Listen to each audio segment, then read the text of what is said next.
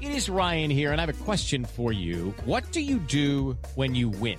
Like, are you a fist pumper, a woo-hooer, a hand clapper, a high-fiver? I kind of like the high-five, but if you want to hone in on those winning moves, check out Chumba Casino. At ChumbaCasino.com, choose from hundreds of social casino-style games for your chance to redeem serious cash prizes. There are new game releases weekly, plus free daily bonuses, so don't wait. Start having the most fun ever at ChumbaCasino.com. No purchase necessary. VGW Group. Void where prohibited by law. See terms and conditions. 18+. Wasn't very long until this pleasant song had suddenly gone wrong, and I saw your true colors. I thought that you were mine.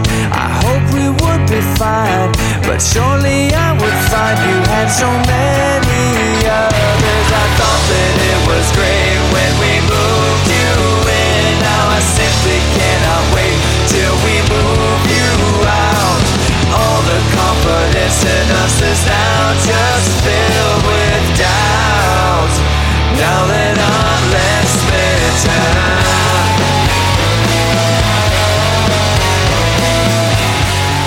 Hello, listeners, and welcome to Ohio Mysteries.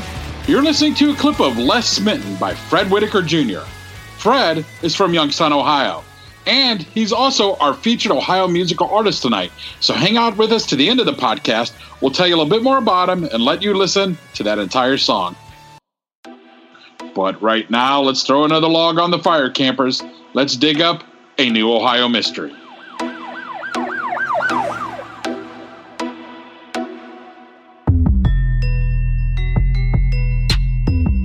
I'm your co-host, Steve Yoder, and with me is our award-winning journalist, Paula Schleiss, who spent 30 years telling these kinds of stories for the Akron Beacon Journal.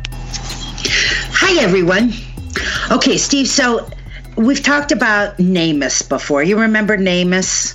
Yes. It's this remarkable national database that sort of plays matchmaker for law enforcement who are either looking for missing people or trying to find the identity of an unidentified body.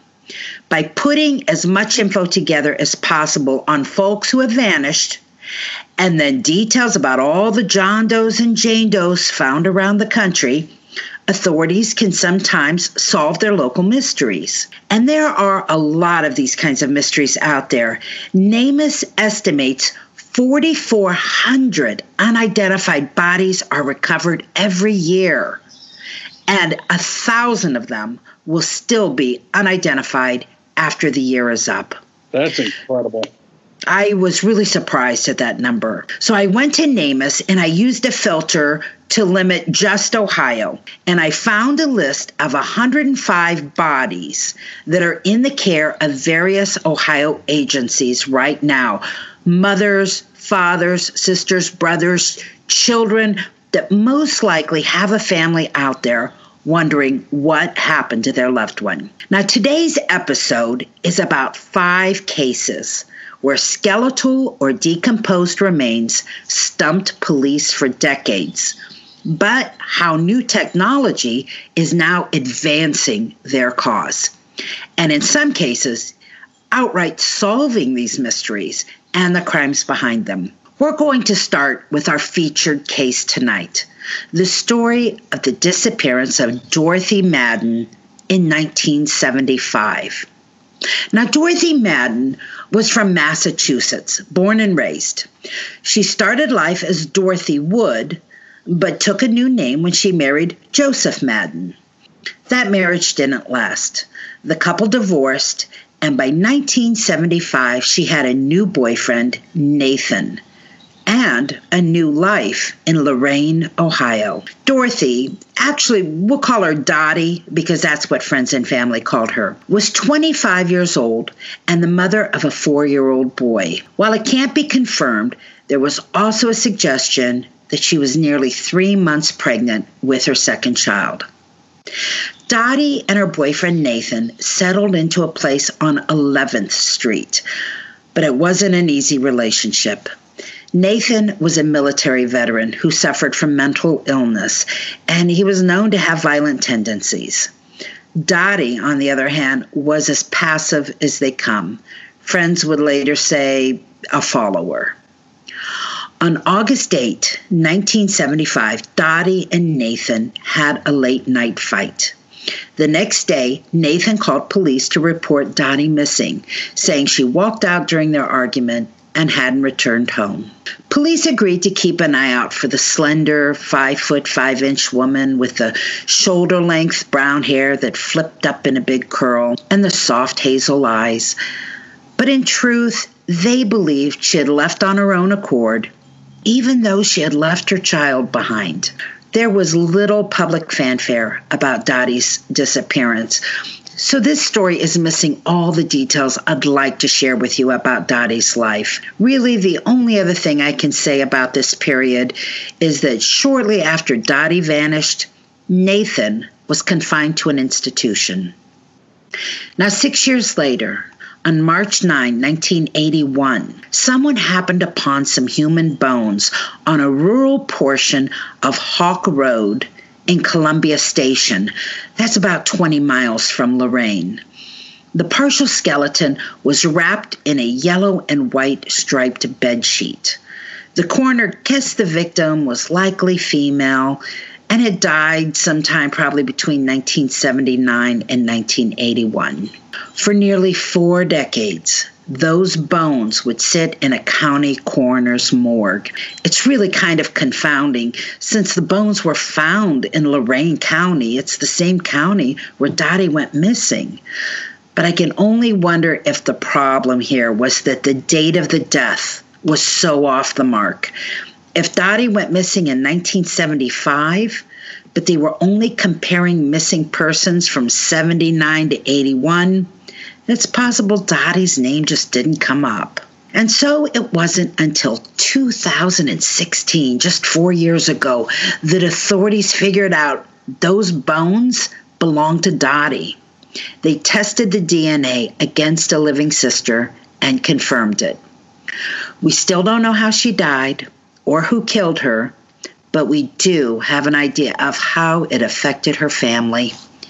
In a Facebook page called The Unidentified Project, a woman who identified herself as Dottie's sister talked about the heartache of going so long not knowing what happened to her sister and the frustration of trying to get law enforcement to communicate with her about the case. She wrote, 42 years of my life has been spent looking for my sister, agonizing over what could have happened and doing all I knew how to do.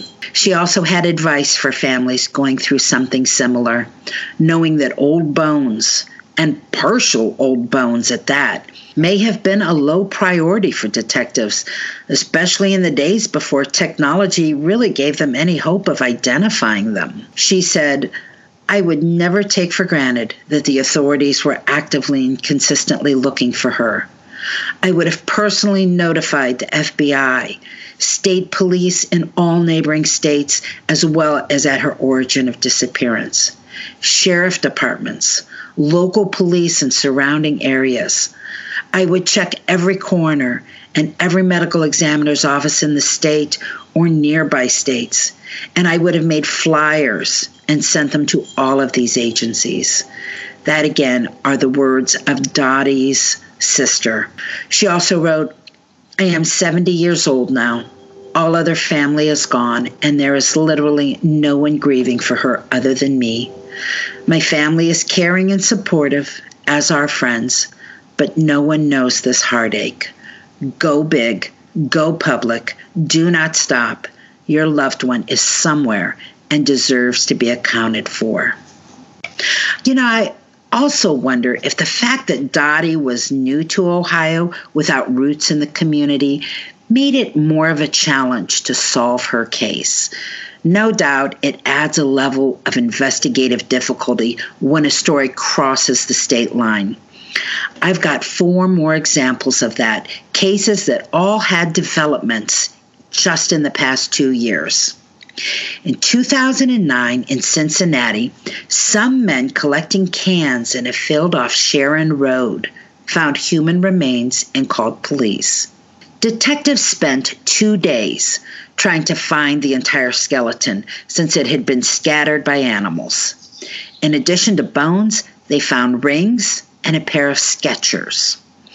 The Hamilton County coroner created a DNA profile and added this find to the database NamUs. Because they had found her skull, they were able to include a facial reconstruction of what the woman might have looked like.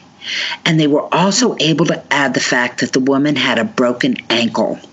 That was a really helpful detail because in 2018, that's 9 years after this particular Jane Doe was added to NamUs, an investigator with Ohio's Bureau of Criminal Investigations was looking through the missing women cases on that database and spotted a report made by a family in Ticonderoga, New York. Their missing loved one had a broken left ankle, and the artist's rendering of the Cincinnati skull looked similar enough to the photo of 62-year-old Deborah Morgan that they pursued it. Deborah Morgan's mom, who was in a nursing home, gave her DNA, and the match was confirmed. The Hamilton County coroner said, "We don't even know if this is a homicide." He said, quote, "We don't know how she died or the manner in which she died, but at least they're not looking for her to come home anymore." Now, here's a third case for you, a case in which not only was the victim just recently identified, but so was her killer. This story begins in 2007 in Marion, which is in Marion County, when a man collecting scrap metal in a dump site off Victory Road found a skeleton. The remains had stumped Marion County detectives for more than a decade. They spent thousands of hours on the case, tracking leads that led them not only across North America, but even into Eastern Europe. They were able to make sketches and even a full clay model of the victim's face. And they did isotope testing on the remains, which suggested she came from the southern United States. Now, the breakthrough came last year when the Marion County Sheriff's Office teamed up with the nonprofit DNA Doe Project, which used genetic genealogy to lead those bones to the woman's family in Louisiana. She was Dana Nicole Lowry of Minden, Louisiana, a 23-year-old mother of two. She had been traveling across the country selling magazines door to door at the time she disappeared. Because her family didn't know what state she was in when she stopped calling home to check in, they didn't even know who to report her missing to. So she was never on anyone's radar. Get this, turns out she attempted to sell magazines to the mother of a serial killer. His name was Sean Great.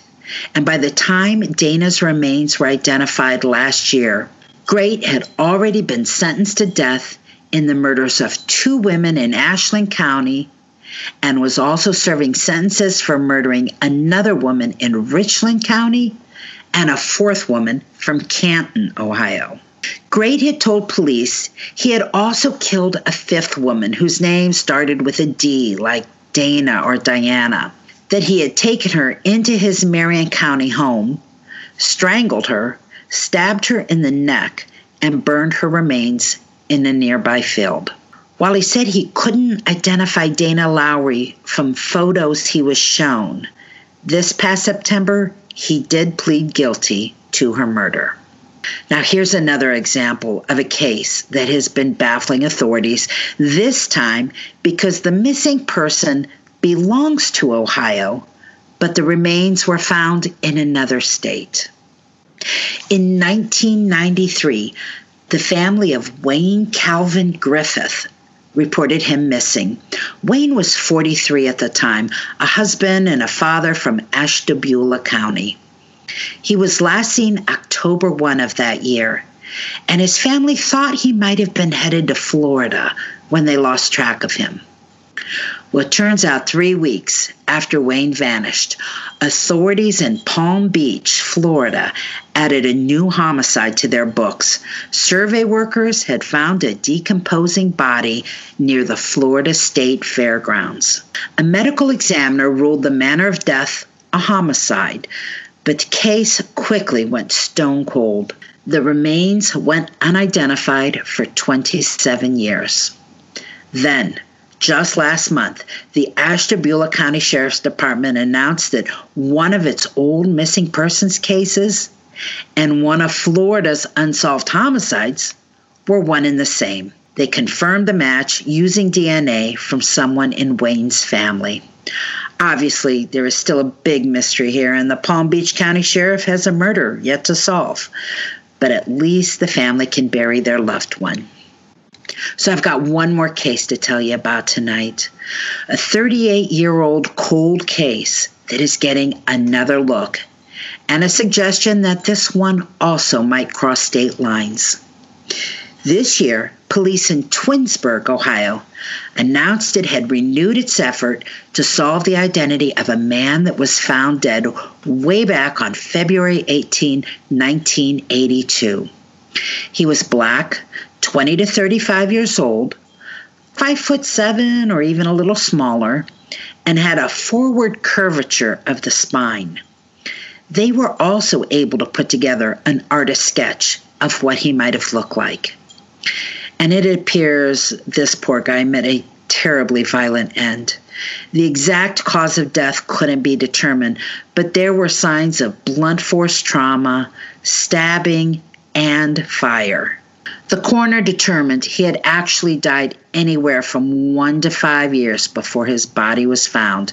He had been stuffed into a garbage bag and left behind a vacant business building.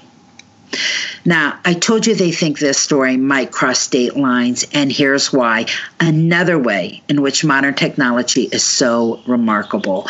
The DNA Doe Project used DNA from the remains and learned that they match close family living in the Lawrence County area of South Carolina. That's how close they can get to where they think this guy's family is from. Now, they haven't narrowed down who he is. But you know, the fact that they know this much suggests to me that it's only a matter of time and they're going to figure this one out. Well, that sounds like a good time to bring on an Ohio Mysteries listener to be an armchair detective tonight. It is Ryan here, and I have a question for you. What do you do when you win? Like, are you a fist pumper, a woohooer, a hand clapper, a high fiver? I kind of like the high five, but if you want to hone in on those winning moves, check out Chumba Casino. At ChumbaCasino.com, choose from hundreds of social casino-style games for your chance to redeem serious cash prizes. There are new game releases weekly, plus free daily bonuses. So don't wait. Start having the most fun ever at ChumbaCasino.com. No purchase necessary. VGW. Void where prohibited by law. See terms and conditions. 18+. This is Alex Hasty, the host of Ohio vs. the World, an American history podcast. On Ohio vs. the World, we'll travel back in time with the authors, historians, and even witnesses to visit the most exciting, consequential, and too often overlooked topics that have shaped America's history. There seems to be an Ohio connection to so many important moments. When you said Ohio versus the world, we did some damage. So join us and we'll take a deep dive to enlighten, educate, and entertain you as Ohio vs. the World makes history fun again.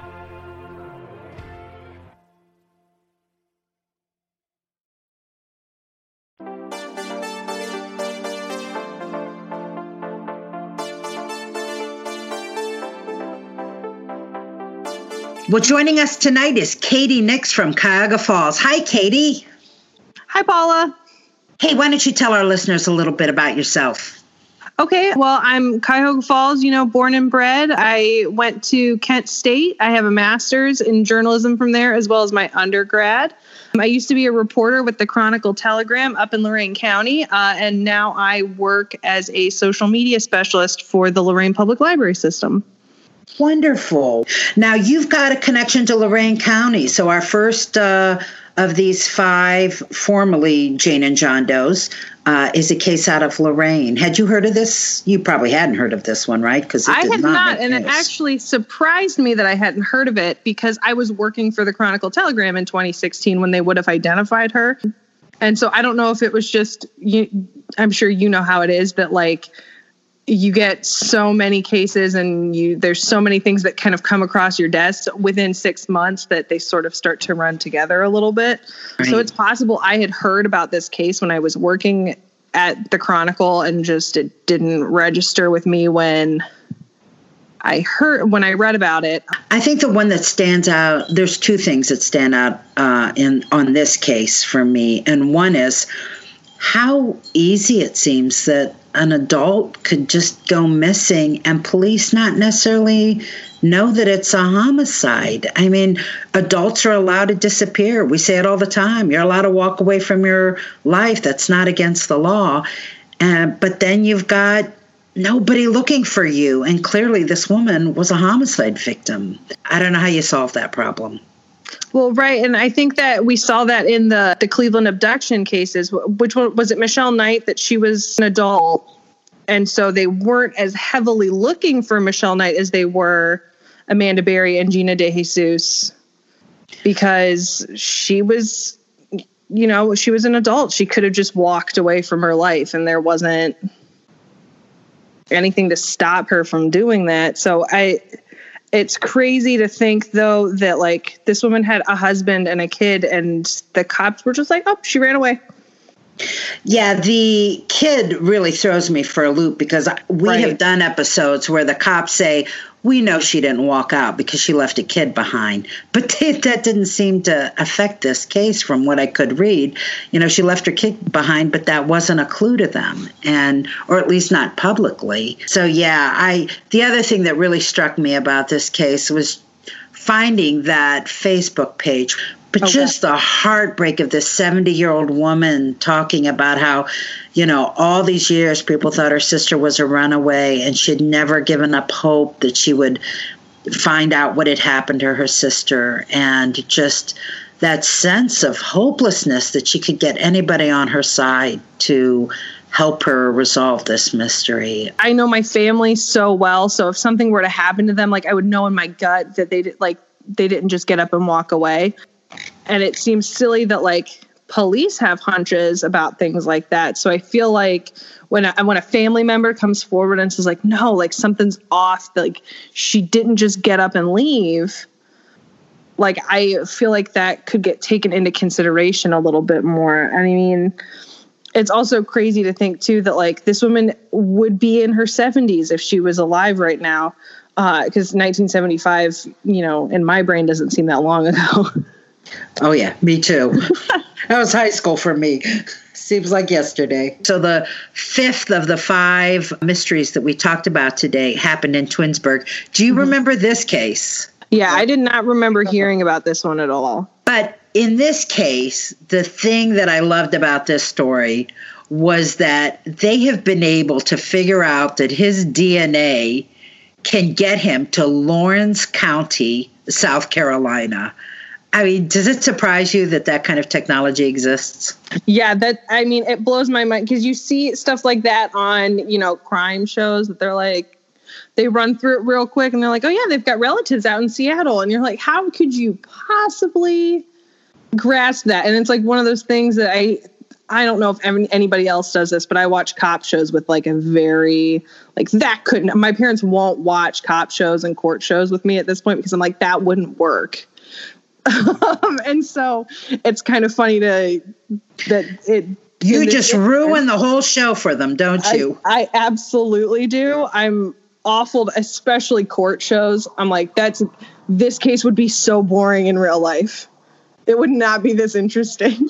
And I'm like, then there too, like there will be like, oh, somebody gets arrested at the beginning of the episode and their trial will be, a half an hour into it. And I'm like, this should actually be like 2 years from now. Like this should not be even remotely something we're seeing in the same episode. Oh yeah. That drives me crazy. The court angle drives me crazy all the time, because, the justice is not that swift. Things are always happening the week after they catch the guy. You guys really should include jury instructions on these shows. It's like 4 hours of your life you don't get back.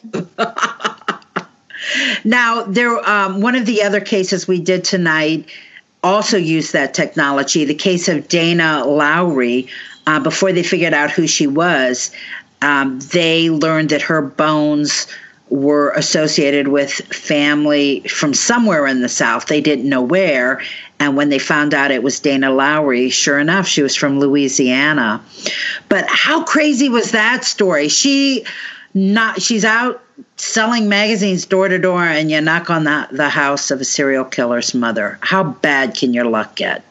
Well, this one I did remember because I followed the Sean Great case very closely, just from like it's unbelievable to think something like that could happen in Ashland County. I used to drive down to Columbus every week. I was in a program at Kent State where I lived in Columbus for a semester. And so I drove through Ashland County every weekend. So I can tell you like exactly where it is. And so I was just like, I drove on 71 through there constantly. Like, that's close. And you think of like serial killers like that being like a thing of the past, like that doesn't happen now. And so do you find that like when you know where a murder is related to a scene that you can never go past that scene without thinking of them? Oh, absolutely. The one that really sticks out is the Top of the World over at Hampton Hills. Oh, yeah. Metro Park, the Bobby Cutts Jr. case. Yes. That is one that I was old enough that I was watching the news every day. Like, because we were like home for the summer, so my mom would get up and turn the news on. And I think that one had made like national news. I think it did, because it's been on some national TV shows as well. But I find myself doing that. I'll be like driving past, the street that leads to Rolling Acres, and I'll be thinking, here's where the grocery store was, where the couple was kidnapped and executed at Perkins Park. And now we're passing the site where Margot Prade was killed. And down the street is where the Craigslist killer buried one of his bodies. And I'm like, what? There's like a murder on every block, but throughout history. But when I was still working up at the Chronicle, and I still work in downtown, like the library system is based out of downtown Lorain. So I'm up there, all the time. But there was, Lorain does a big festival every year that they would have been doing in 1975 as well. But it's called the International Festival because they call themselves the International City because they are just such a hodgepodge of different ethnicities and stuff. And I took my parents up one time because the food is just phenomenal. And as we're driving through Lorain to get to, like, it's up on the lake, so we're driving through the bulk of the city to get there. I'm like, and this is where I was at this police standoff, and this is where we found this body, and this is where this happened. And they're like, oh my God, this is the most morose tour of Lorain that you could possibly give us. What is wrong with you? And you can't help it. You can't help but think of it forever. You will connect those sites with it. Well, and then we had the case tonight where we talked about Wayne Calvin Griffith. And boy, the thing that really stood out for me on that case was they found his body 3 weeks after he disappeared. But clearly that was at a time, 1993, there was just no communication, no way of knowing that the John Doe they found in Florida was the Wayne Griffith that went missing up in Ohio. And do you think today in 2020 that would have been solved a lot faster? I don't know that it necessarily would have been significantly faster. Just because I don't know necessarily, like if a body turns up in Palm Beach, I don't know what the process is exactly for them to be like, okay, let's go check this against every missing person in the country. Like, I don't know how fast that process is. So, if it's something that they can just put in, height, weight, that sort of thing into a general database and they get every missing person across the country, I don't know if that database exists. Well, especially if you've got 4,400 new bodies joining that database every year. Right. How do you sort through there to know that this is the one? But man, they found him 3 weeks after he went missing and they didn't know it for 27 years. Right. It's just because you have to imagine how much waiting they do. And eventually you have to decide to just move on, but at the same time, like, you can't because you're not getting any answers.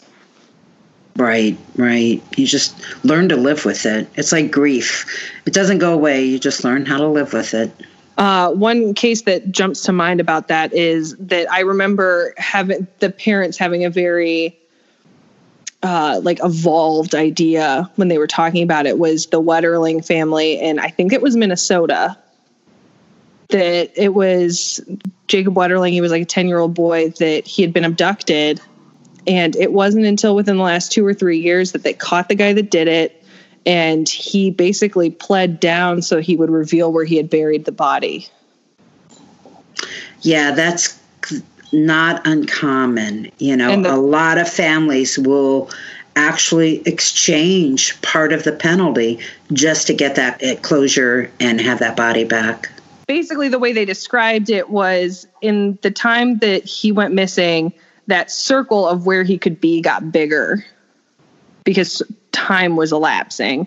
And once they reached a certain point of how big that circle was, they were just like, he's not coming back.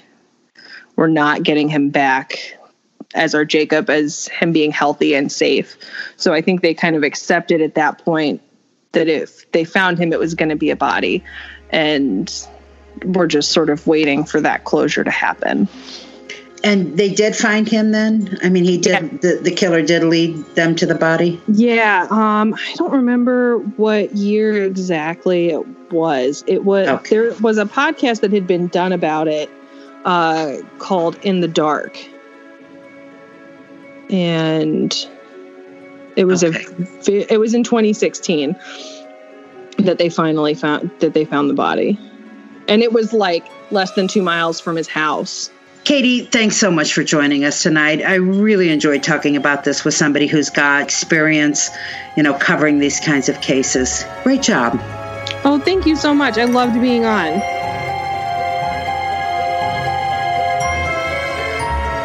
That's it for tonight, listeners. For photos, news clippings, and more on this and every episode, hop on over to our website, ohiomysteries.com. And that brings us to tonight's featured Ohio musical artist. Fred Whitaker Jr. is a rock, pop, metal mixed artist from Youngstown, Ohio.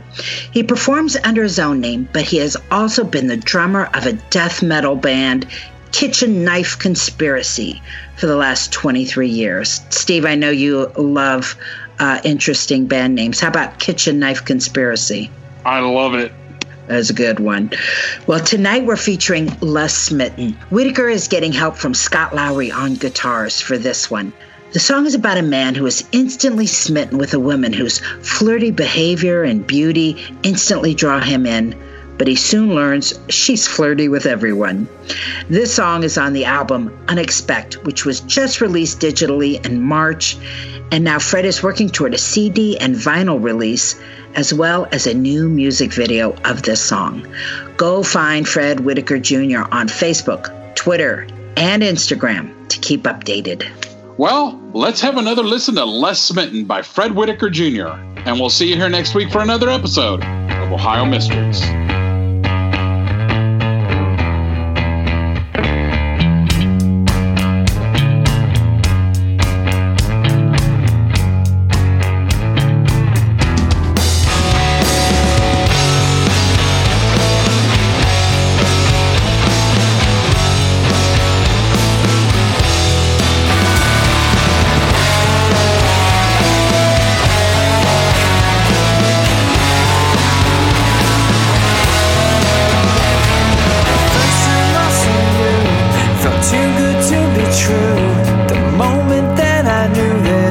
Times were changing like none I'd ever seen.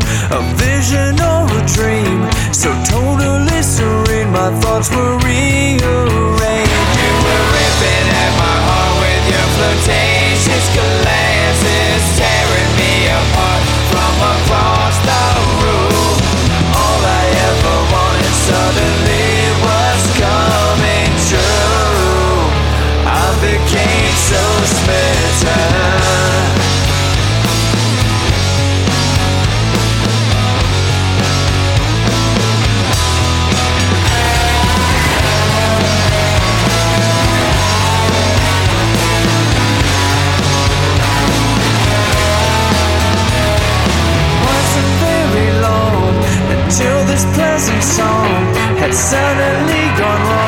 saw your true colors. I thought that you were mine. I hope we would be fine, but surely I would find you had so many others. I thought that it was great when we moved you in. Now I simply cannot wait till we move you out. All the confidence in us is now just filled with doubt. Now that I'm less smitten.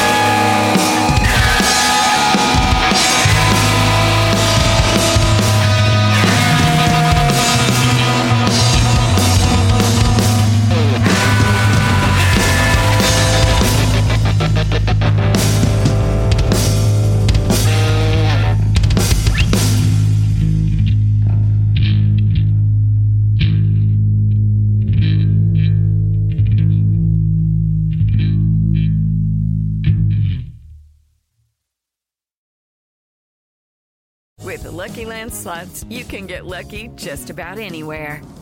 This is your captain speaking. We've got clear runway and the weather's fine, but we're just going to circle up here a while and get lucky. No, nothing like that. It's just these cash prizes add up quick. So I suggest you sit back, keep your tray table upright, and start getting lucky. Play for free at LuckyLandSlots.com. Are you feeling lucky? No purchase necessary. Void where prohibited by law. 18+ terms and conditions apply. See website for details.